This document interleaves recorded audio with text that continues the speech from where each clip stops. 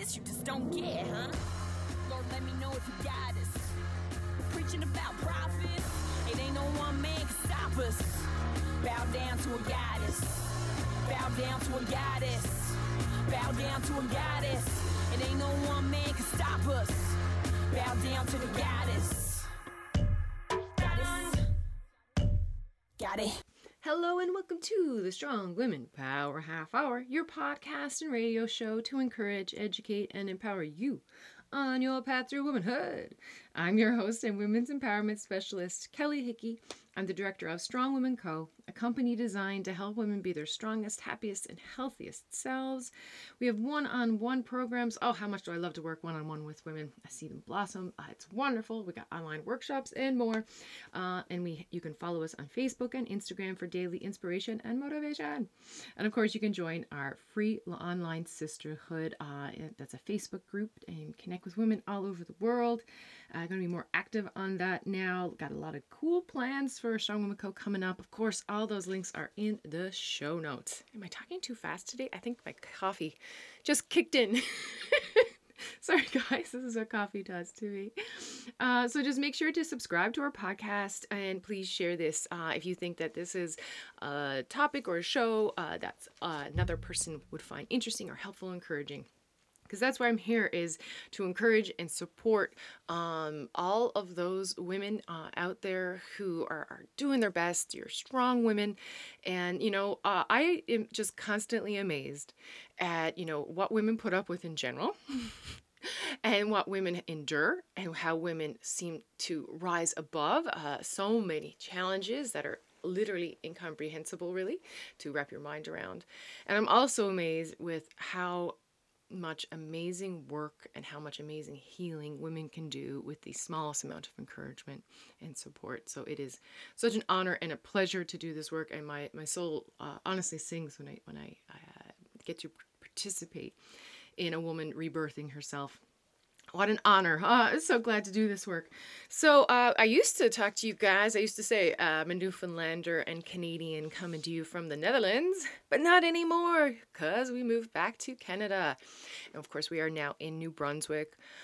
And it's very nice here now. The buds are out. Everything's getting lively. There's so many different cultural events. The weather has been amazing. This place I'm in now has 500 more hours of sunshine a year than the place in the Netherlands I was at, and I could already just feel what that does. So I am so happy to be talking to you again. I was planning to get this podcast out last week, but this is a podcast on mothering, and I want to talk a little bit about self-mothering as well. And last week I needed to take that time to self-mother, and I very much, soothe and just kind of see to my needs. And I really tried to walk the talk. Is that how you say it? Yes. And to try to fill up my own cup because I know I have so much more to contribute, and I can my energy and what I can give to the world is so much more sustainable when I do listen to myself like that. And it's part of the process too, because this topic is it's a little delicate for a lot of us. With mothers and mothering and motherhood and what that means. So we'll get into that in just a minute. But before we get into it, I think you can probably hear it from my voice. I could handle a couple of breaths here today. Yeah, that caffeine really did kick in. Okay, I'll just lay that there. Okay, so let's take our shoulders away from our ears and just kind of notice any place in our body that has tension. Let's roll those shoulders up to our ears and then back. Wiggle your fingers and let them stay still. Wiggle your toes and then stillness for them. Relax the space between your eyes. Close your eyes if you can. We're going to breathe in nice and easy through our nose with a hold. Here we go. Hold. Let it out through your mouth. Another one just like that. Breathing in through your nose. Hold. Feel the stretch in your lungs. Let it out. Take a couple of nice, even breaths here. Notice how 2 breaths, just like that, can already calm you down. I already feel a bit calmer. We're going to do our big 3rd one here now. Just a minute. All right.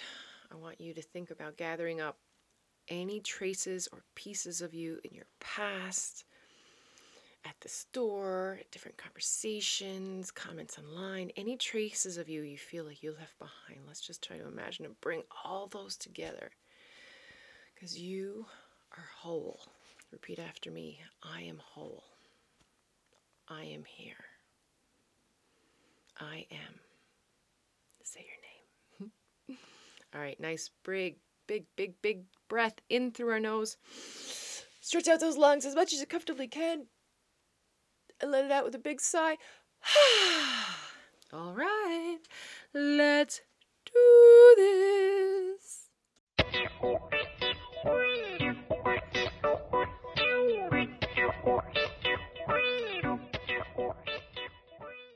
Ba-da-ba-da-ba-da-ba. All right, for the topic of this show, let's celebrate all the mothers, and don't forget the self-mothering. All right, let's get into a perspective where we can kind of think about this word mothering in a more multifaceted, more rooted in reality idea versus this patriarchal kind of very concise, very limited idea of mothering. So I want to introduce some cool new ideas about this. Of course, I'm doing this now right before Mother's Day, but this is May, and this is also, so that May is like Mary's month, and of course Mary in Christian ideology, Mother of God. I've since kind of reclaimed Mary through various experiences and my own spiritual journey, so that I think Mary was the ancient goddess that Christianity kind of just kind of kept around, but it was of course a goddess that most of the world, all of the world, as far as we know, worshipped instead of the male god of Christianity, Judaism, and Islam. But so May is very, very mothery kind of energy, and of course, it's interesting that Mother's Day in much of the world, not everywhere. Mother's Day happens in different places, but here in North America, it is definitely in May. And so, mothers. Of course, we think of your traditional kinds of ideas of mothers of little kids, and clean the dirt off the face and all the things that mothers do. And biological mothers, the life givers, right? Literal life givers across all the plants and edibles. We got a lot of mothering energy, and even in plants, there is the female parts that with after fertilization turn into seeds. And mothers are also, the idea is nurturing. And you can nurture plants, you can nurture a project. There's this giving care and attention to, as I think what nurturing is. And I think that's kind of really what kind of mothering is that guiding, loving, giving special attention and care too.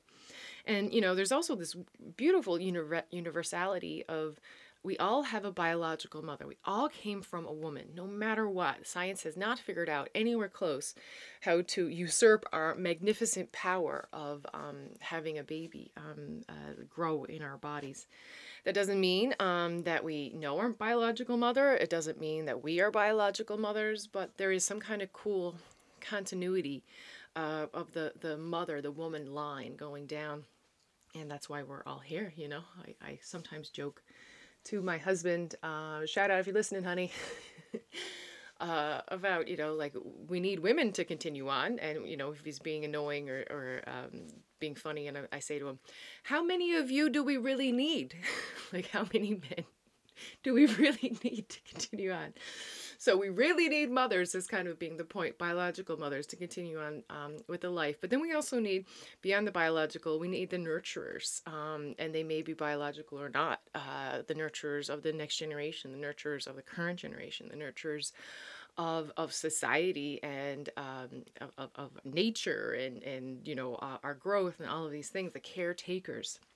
And of course, we have Mother Earth, who gives us everything we need to live and thrive. And I think, like, sometimes we are not so great to our mothers, but we're being not so great right now.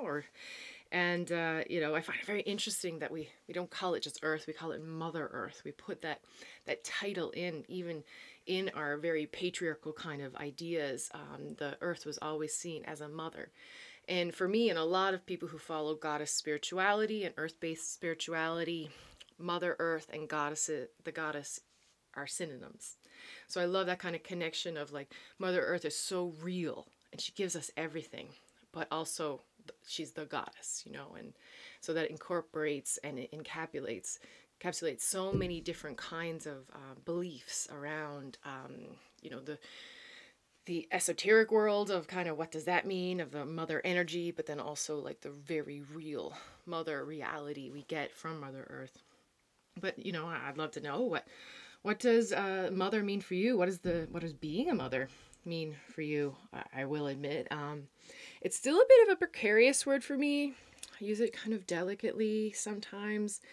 I will be honest. This episode took me probably 10 times the effort and the energy and the time to create than other episodes because I'm healing and working to heal and process my own mother wound, like a lot of us in this world. So I'll be honest with that. It was a bit tangly at times, and again, part of the reason why I needed to have my process where I'd have an idea. I've rewritten this show a couple of times, but I am like really happy of where it landed now. And it's like one of those things when you're creative, when you're finished, you're like, of course, this was always the way it was supposed to be.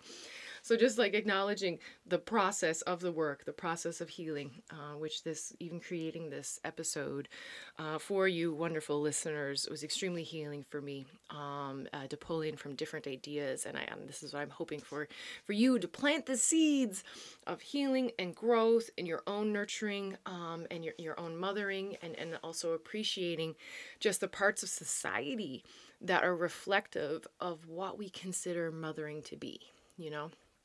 Mothering and nurturing leaders are also synonyms to me. But, you know, I just wanted to briefly just be honest, do the self-disclosure thing where we have these ideas from society about being what a mother looks like and what it means. Of course, there's so much pressure on being a mother where it seems like you can never ever by society be considered a good mother because there's always some failing. And doing the gender comparison, it's like so easy by society standards to be a good father. And it's extremely frustrating. And it was not a game, or it wasn't a thing that I necessarily wanted to participate in as a child. Like I never ever thought I was going to be a mother. It might be have a small fact that I was told I wasn't going to be a good mother, but that's something that I have been healing with for a long time, and I'm pretty good. I know that's one of those things like I can have a lot of self-doubt in a lot of ways, and I know I'm not a perfect mother, but I know I'm a good mother because I really try.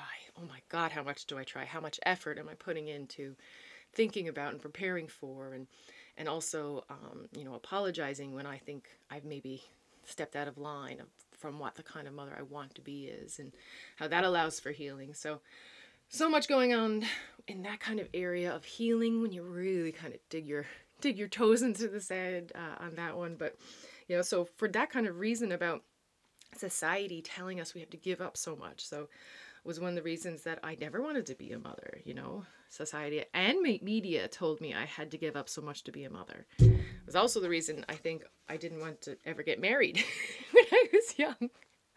Ever. Everyone was so surprised when I said that I was engaged to Justin. So like society and media told me I had to give up a bunch. So I was like, nah, no, thank you. I'm an ambitious woman. I got things to do. I like participating fully in society, all those things. The second reason I was kind of worried, or kind of worried, it's really playing down, personally terrified about being a mother, was I was afraid of passing down the cray. I was afraid of passing down the multi-generational trauma patterns that I had experienced in my family, and my parents had experienced in their own families, and it goes on and on and on. It's very clear when you start to kind of analyze different kinds of patterns of behavior, and passing on that cray, that multi-generational trauma, was the last thing in the world I ever wanted to do. And because I never wanted anyone to feel like I had been made to feel as a child. So even in my 20s, I went to talk to, just to get information on getting my tubes tied in my 20s, because I was petrified of having a child of my own. And honestly, I only felt good about it. And my child was very planned. And I only felt good about it after finding the right partner. And before that, I'd never met any person before my husband who I wanted to be tied to for the rest of my life. So sometimes it's a person thing, even if you're a younger person and you're like me, you're like, never will I ever be a mother.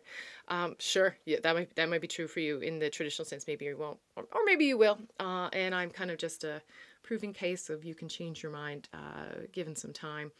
And then also, I also did years of diverse kinds of therapies to heal and stop the multi-generational trauma patterns. And I remember I like so many different body work, different talk therapies, psychoanalyst, like so many different kinds of Reiki, acupuncture, homeopathy. My God, I'm forgetting myofascial release. So much different work, just trying to release the pain and that I would not then give that to a future child. And I remember talking to one of my therapists at one point, my healers, about how this was my goal, and she was like, "Well, clearly you feel you're ready now. You've done so much work." And her just saying that, I was like, oh, "Okay, maybe I am." Woo! And that was a hugely freeing and humbling experience in itself. But I was convinced to say, "The cray stops here. The cray stops with me. There'll be no more cray, one way or another. Either I won't have children, or I will do so much work on myself that." I will have enough self-awareness to stop the pattern. And if I am guilty of leaning into it from time to time, I also give myself permission to apologize for that and correct that behavior. Because I think that's really what's key, is we cannot be afraid to do the things in fear of. We can always know that we can apologize and correct behavior. People love apologies, especially if they are meaningful. So we shouldn't be so afraid to make mistakes, I think, is what my older self would say to my younger self. But so much of mothering is leading and guiding and soothing. Just the other night, Violet was crying really hard in her room, and I heard her. And sometimes, of course, I swoop in. She's getting a bit older now, and sometimes you just need a good cry. And so I just let her have a longer of a minute than I had been when she was tiny, just to kind of like see what she would do. And when I came in. And I held her, and she said, she was like, "Oh, you just made me stop crying just by cuddling me." She was like, "Oh, I can't believe you made me stop." She was like, "I was trying and I couldn't stop on my own." I guess, when you're on that kind of spin out. And I was just like, "Oh, right. Yes, of course she was there." But I didn't know. You don't know these things sometimes. But Violet's so good at talking. And so my body had helped her body regulate. And sometimes we need that help, and to just get into that kind of be in a space or a vibe or touch someone to help regulate. And as my husband says sometimes now, because I've talked to him about this for myself as well, and if we don't get a lot of cuddle time or something, he'll be like, "Come here, I co-regulate you." And it does help, and it is nice just to have that another person touching you and holding you in a nurturing way. And it reminded me too of in one of the podcasts last week of We Can Do Hard Things with Glennon Doyle. They were talking about this fancy doctor, and he said, even with all of my degrees and accolades, I think at least half of the people who come to see me do so to sit in a room with someone with a regulated nervous system. And I was like, oh yeah. And I just thought about how badly I want to be a person with a regulated nervous system, and I'm getting better every day. But I just want to be that calm force, that calm vibe and energy. And I thought about the calm people I've known in my life, all women, all wise, loving, just kind of have seen the world and love it anyway kind of energy. And I was thinking about just us trying to figure out how to regulate our nervous system, being so much of what mothering is. And mothering is so much about nourishing and encouraging. And all of the great leaders have this nourishing, encouraging, traits. Great leaders, they get you excited, but they also put you at ease. where, there's a plan. They help you to trust in the process. You're not freaking out. And that's the difference between progressive politics that's filled with hope and yes, we can do better, but we're going to do it together. And versus conservative politics, which is driven by fear that, someone's trying to take something away from you. You need to protect yourself from all these bad guys. It's a totally different vibe. And I would agree. I would state, I don't think any conservative is a good leader that I've seen in modern times.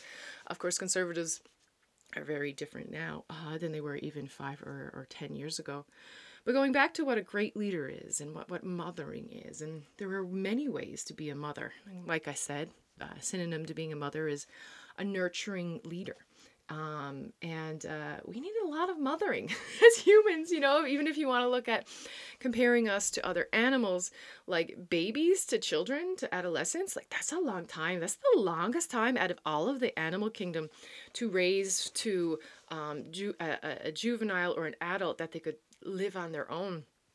Sometimes babies only getting a few weeks or months or even days or even not at all with their mothers to learn and grow and be protected as they learn to hunt or get the food they need. And so as humans, we need in general a lot of mothering when we're young, but I don't think that stops. I think we are very complex, emotional, social beings. And that bond of mothering, even if it is with yourself, that someone's going to show up for you, that someone's going to help you, is very crucial to human happiness, human being healthy and happy. And, this whole self-mothering thing, it is emotional regulation, sure. And it's also taking care of you. I've decided to kind of, I like to try in different words. Sometimes and see how it feels, because we have put so much meaning on these different words. And so instead of self-mothering, I've decided to start calling it self-momming. And I think that's because I was playing with the word mother, I was playing with the word mom, and the word mom it's so beautiful and warm to me, because that's what Violet calls me, or she calls me mama a lot too, and I really like that. So instead of the kind of like more traditional form or mothering, self-mothering, I'm going to start calling it for myself. Maybe you can try on the word, see how it feels. It sounds a little silly, but sometimes that's what makes it work a little better too. I'm going to be calling it self-momming. Because that's the level of care and intimacy and dependency I'm talking about. Like that little kid, like mom. You're not just mom. Your moms are have this connection, and there's something to take care that will take care of you, hopefully. And mothers, when we get older, we might say yes mother or whatever, but the mom part I'm talking about is that care, intimacy, and dependency. And I'm talking about that you need to take care of you. And you having that care and intimacy and dependency, like knowing that you can depend on yourself with yourself, because no one else can ever take care of you in the way that you can. And that's the truth. And I'm not saying you can't lean on others. I'm not saying you can't ask for help. Of course, do those things. That's what makes life beautiful and worth living, is having connections and community and all of that. But there are just some things, like making good decisions for yourself. Small as, I'm going to go to bed now instead of watch another hour of TV, or I'm going to eat this healthy thing because I know that will make me feel better.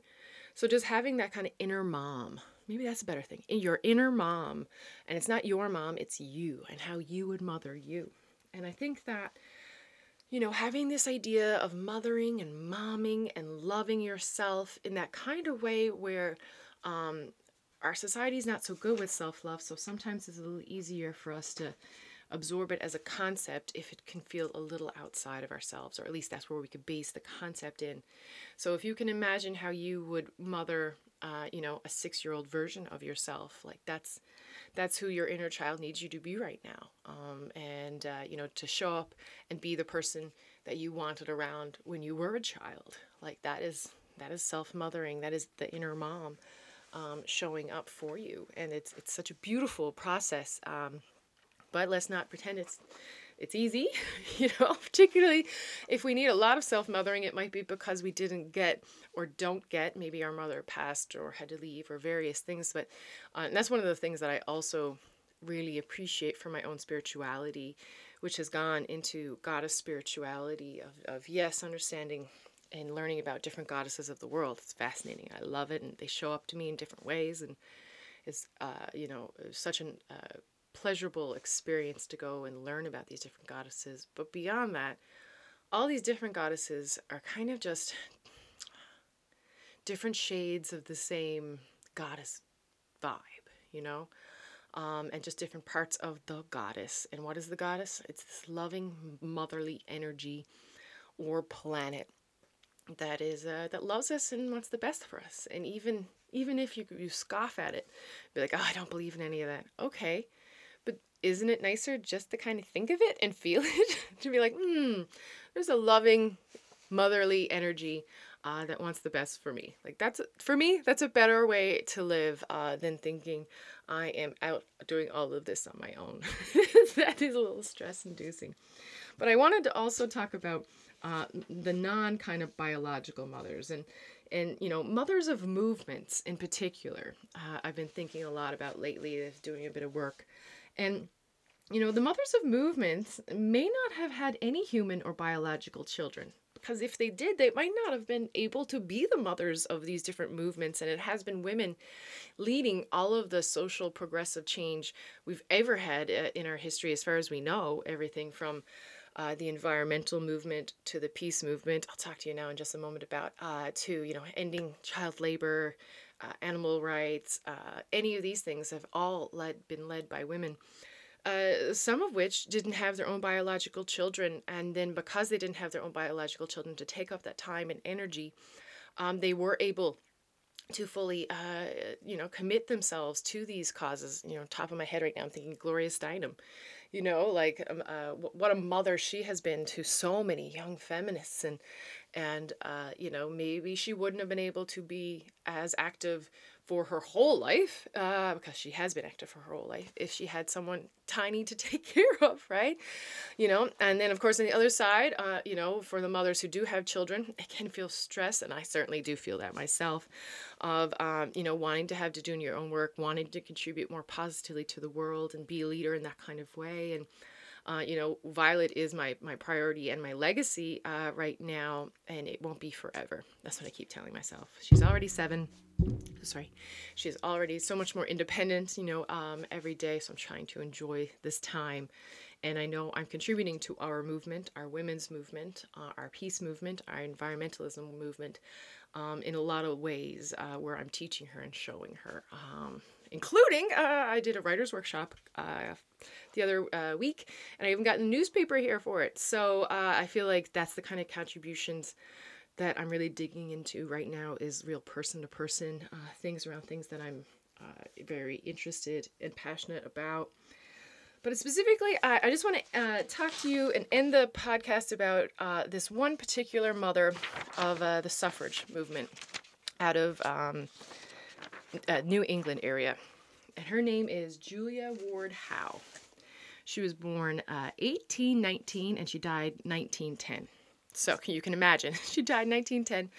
And she was fighting essentially her whole life. Imagine what her life was like, being born in New England. I can't remember if it was New Hampshire or Boston. That's where her main areas of life were. And so 1819 she was born. And I have a book about her life that was written by her daughter. That's so cool. It was published in 1913, so before World War I. So just to hear the ideas that came up before World War I, I have to keep reminding myself, like, oh, the war hadn't happened yet. This is why she's saying this. And I got it from a little rare bookstore in St. John, and I'm just like so thrilled when I found it. And it's really particularly beautiful because it was written by her daughter. And so you can kind of, there's a beauty and knowledge and intimacy of her life and her passions and how she thought about things that I don't think could have been captured from any other kind of author. But so Julia Ward Howe, she experienced almost half a century as a leader in the advancement of women.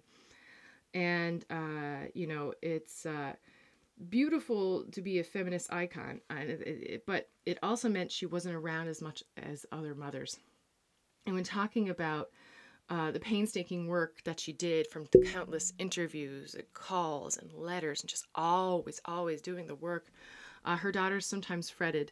This is a quote written by one of the daughters. She said, "Her daughters sometimes fretted because so much of her valuable time and strength were spent this way in the fight," right? But it's ultimate that the daughter understands the value of the work she did was far beyond, missing some dinners or whatever. That doesn't mean that it wasn't hard. It doesn't mean it wasn't a difficult decision. So I just wanted to just read you this little quote from this amazing woman, Julia Ward Howe. And she says, "Sometimes I feel as if words could not express the comfort and instruction which I have come to me in the later years of my own life from two sources. One of these has been the better acquaintance with my own sex, meaning better acquaintance with womanhood, being a woman. The other, the experience of the power resulting from associated action on behalf of worthy objects, meaning doing good work, doing good things. The new domain now made clear to me that of true womanhood, woman no longer in her auxiliary relation to her opposite, man, but in direct relationship to the divine plan and purpose, as a free agent, fully sharing with every man the human rights and every human responsibility. This discovery was like an addition of a new continent on the map of the world, or of a new testament to the old ordinances." So this is she's shaking off the patriarchy. And she's like, whoa, I've spent time with women and we're amazing. And getting to know us and myself has allowed me such comfort and wisdom. And for us to be like, actually, we should have the same rights and responsibilities as men in this world. Like that being a new continent. And I truly love that. But I bring up this amazing mother and leader, and you can imagine how difficult her life was to be a suffragette in the New England area in the 1800s, and how much resistance she faced. And I think, honestly, she did a lot of this work after her husband died, which is a lot of how women start to do their own thing, because then they get a little bit of money and independence and freedom. And when women get that, honestly, a lot of really great things happen. So one of the very cool things learning about Julia Ward Howe and how she worked and how she got so many things pushed forward in her lifetime. She never actually saw the women get the vote, but it happened shortly thereafter she died. And she wrote about that as the Promised Land, which was very beautiful. But what was really cool about her work is she was called the Mother of Clubs because she just couldn't help herself in starting up clubs for women. And so this is women groups of, literary, art, gardening, fashion, history. So women would get together and, they'd have tours of museums. They would discuss books. So it was women coming together. And it was from those women's clubs that seemed so innocuous that these ideas of women's equality and women's power and women's suffrage, being able to have a vote in the democracy, that's where these things came from. It's amazing what can happen when you put a bunch of women in a room and you teach them to read or you read together and you share these really beautiful ideas. So from all of these clubs and all these meetings with women, she learned so much. And she learned about the hopes and ideas and dreams of women. And then she kind of even took it a step further. And so I will say, you may not know this, but Mother's Day was started by Julia Ward Howe. And I'm going to tell you how now. This is me reading from the book. The book is called Julia Ward Howe and the Women's Suffrage Movement, written by Florence Howe Hall. So this is the book. Not long after the Franco-Prussian War, my mother undertook a peace crusade. The question forced itself upon me. This is her mother talking. Why do not the mothers of mankind interfere in these matters to prevent the waste of that human life of which they alone know the cost? She devoted 2 years almost entirely to correspondence with leading women in various countries, having first issued an appeal, translated into several languages. In the spring of 1872, she visited England and held a Women's Peace Congress in London. You imagine? She took the whole boat over there, whips all the women up for a Women's Peace Congress in London in 1872. How, like the presence of mind of this woman. Okay, back to the book. While the undertaking did not prosper so well, as well as she had hoped, it had some success and helped pave the way for the modern peace movement. In connection with this crusade, she instituted the festival of Mother's Day for the advocacy of peace doctrines. It was celebrated the 2nd of June in Boston, New York, Philadelphia, Chicago, New Haven, Rome, Constantinople, and elsewhere. The observance of this day was continued for a number of years in Boston, and even longer by the Peace Association of Philadelphia. The Mothers' Congress of our day owes their origin to this crusade in the 70s. When she's talking 70s, she means 1870s. My dream was of a mighty August Congress of Mothers, which should constitute a new point of departure for the regeneration of society, by elimination of the selfish and brutal elements which have led to war and bloodshed. So she's saying, mothers of the world, unite in peace. Let us not leave these matters to men anymore, because clearly they do not understand the cost of life. The strength and courage of this woman, is she not an inspiration? Right? I now want to just read you the Mother's Day Proclamation, and it was written by Julia Ward Howe in 1870. So it was the proclamation that she got women leaders and all over the world, mothers all over the world, to sign. It was an appeal for women to unite for peace in the world. And it was her appeal to womanhood. She saw womanhood as this kind of idea of us having the responsibility and the care and the awareness and the wisdom to make better decisions than those who do not understand the value of those things. And it was a pacifist reaction to the carnage of the American Civil War and the Franco-Prussian War.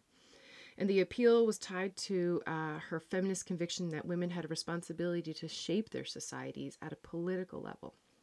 All right, here we go. This is the original Mother's Day Proclamation written by Julia Ward Howe, 1870. And just excuse the 1870 language, but I'm going to try to stick as close as possible to the actual proclamation because it's very powerful. Arise then, women of this day. Arise, all women who have hearts, whether our baptism be that of water or tears. Say firmly, we will not have great questions decided by irrelevant agencies. Our husbands shall not come to us reeking with carnage for caresses and applause. Our sons shall not be taken from us to unlearn all that we have been able to teach them of charity, mercy, and patience. We, women of one country, will be too tender of those of another country to allow our sons to be trained to injure others. From the bosom of the devastated earth, a voice goes up with her own. It says, disarm, disarm. The sword of the murder is not the balance of justice. Blood does not wipe out our dishonor, nor violence vindicate possession. As men have often forsaken the plow and the anvil at the summons of war, let women now leave all that may be left at home for a great and earnest day of council. Let them meet first as women to bewail and commemorate the dead. Let them solemnly take counsel with each other as the means to whereby the great human family can live in peace, each bearing after its own kind of the sacred impress, not of Caesar, but of God. I would say goddess. In the name of womanhood and humanity. Isn't that so good? In the name of womanhood and humanity, I earnestly ask that a general of Congresswomen without the limit of nationality be appointed and held at some place deemed most convenient to promote the alliance of the different nationalities, the amicable settlement of international questions, and the great and general interests of peace.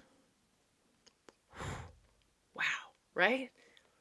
Wow, the audacity, the brilliance, the power, for her to say, our husbands shall not come to us reeking with carnage for caresses and applause. Like, we cannot celebrate these things, and mothers of one nation, we should be too tender to allow our sons, because of course, still to this day, it's mostly men in battle, to allow our sons to be trained to injure other sons. Like, we must stop this. We can stop this as women. We have this power and this knowledge, and this is the beginning of Mother's Day. And it didn't continue on exactly from then, because it's kind of like a lot of things in movements had to bubble and develop and be pulled out further. But let us never forget that the first Mother's Day, sure, it was about celebrating mothers in the way that it was about celebrating humanity and nurturing and caring and being in collaboration, not competition, and being in partnership, not domination. It was about peace. It was about stopping this insanity of hurting one another, and instead having the courage and having, I don't even know what the word is, the giant ovaries enough to be like, enough. So Mother's Day started off being about creating a better, more peaceful world, a world of regeneration, not destruction. Let's make it about that again. Let's celebrate all the mothers and the nurturing leaders. Happy Mother's Day to all of the mothers. Happy Mother's Day to everyone who nurtures and loves and gives. A happy Mother's Day to the beautiful mothers of the different movements that we have all benefited from. Particularly this amazing woman, Julia Ward Howe. Happy Mother's Day to her, and may we learn from her and her work and create a better world filled with much more peace.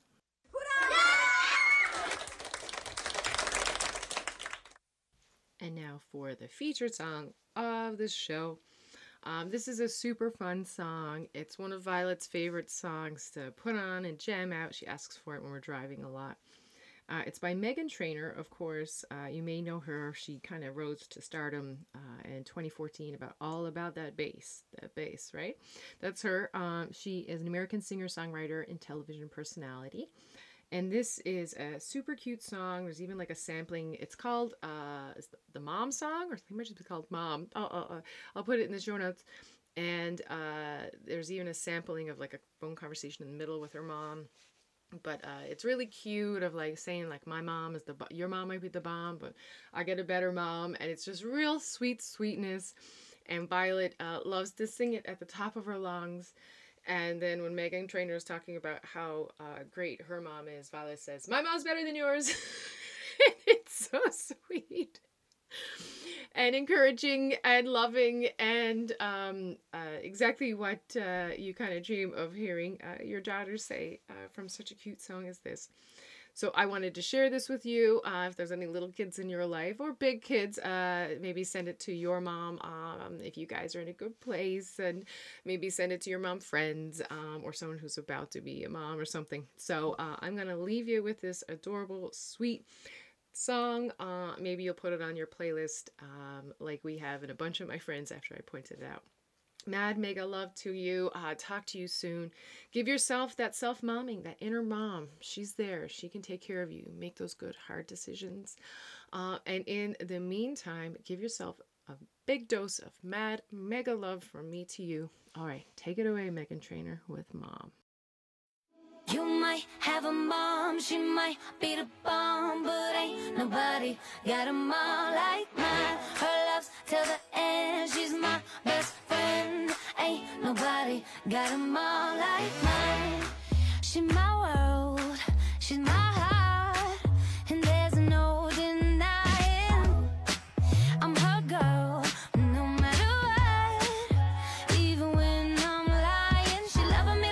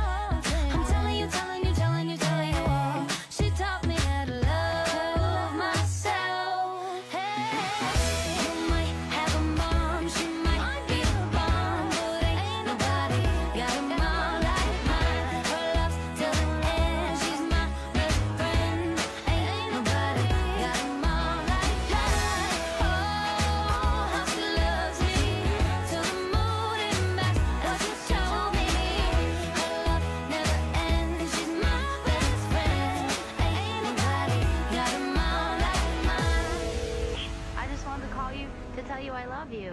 Oh, I love you too. I miss you already. Oh, that's so sweet. What's going on? I'm just writing songs, my mom's song.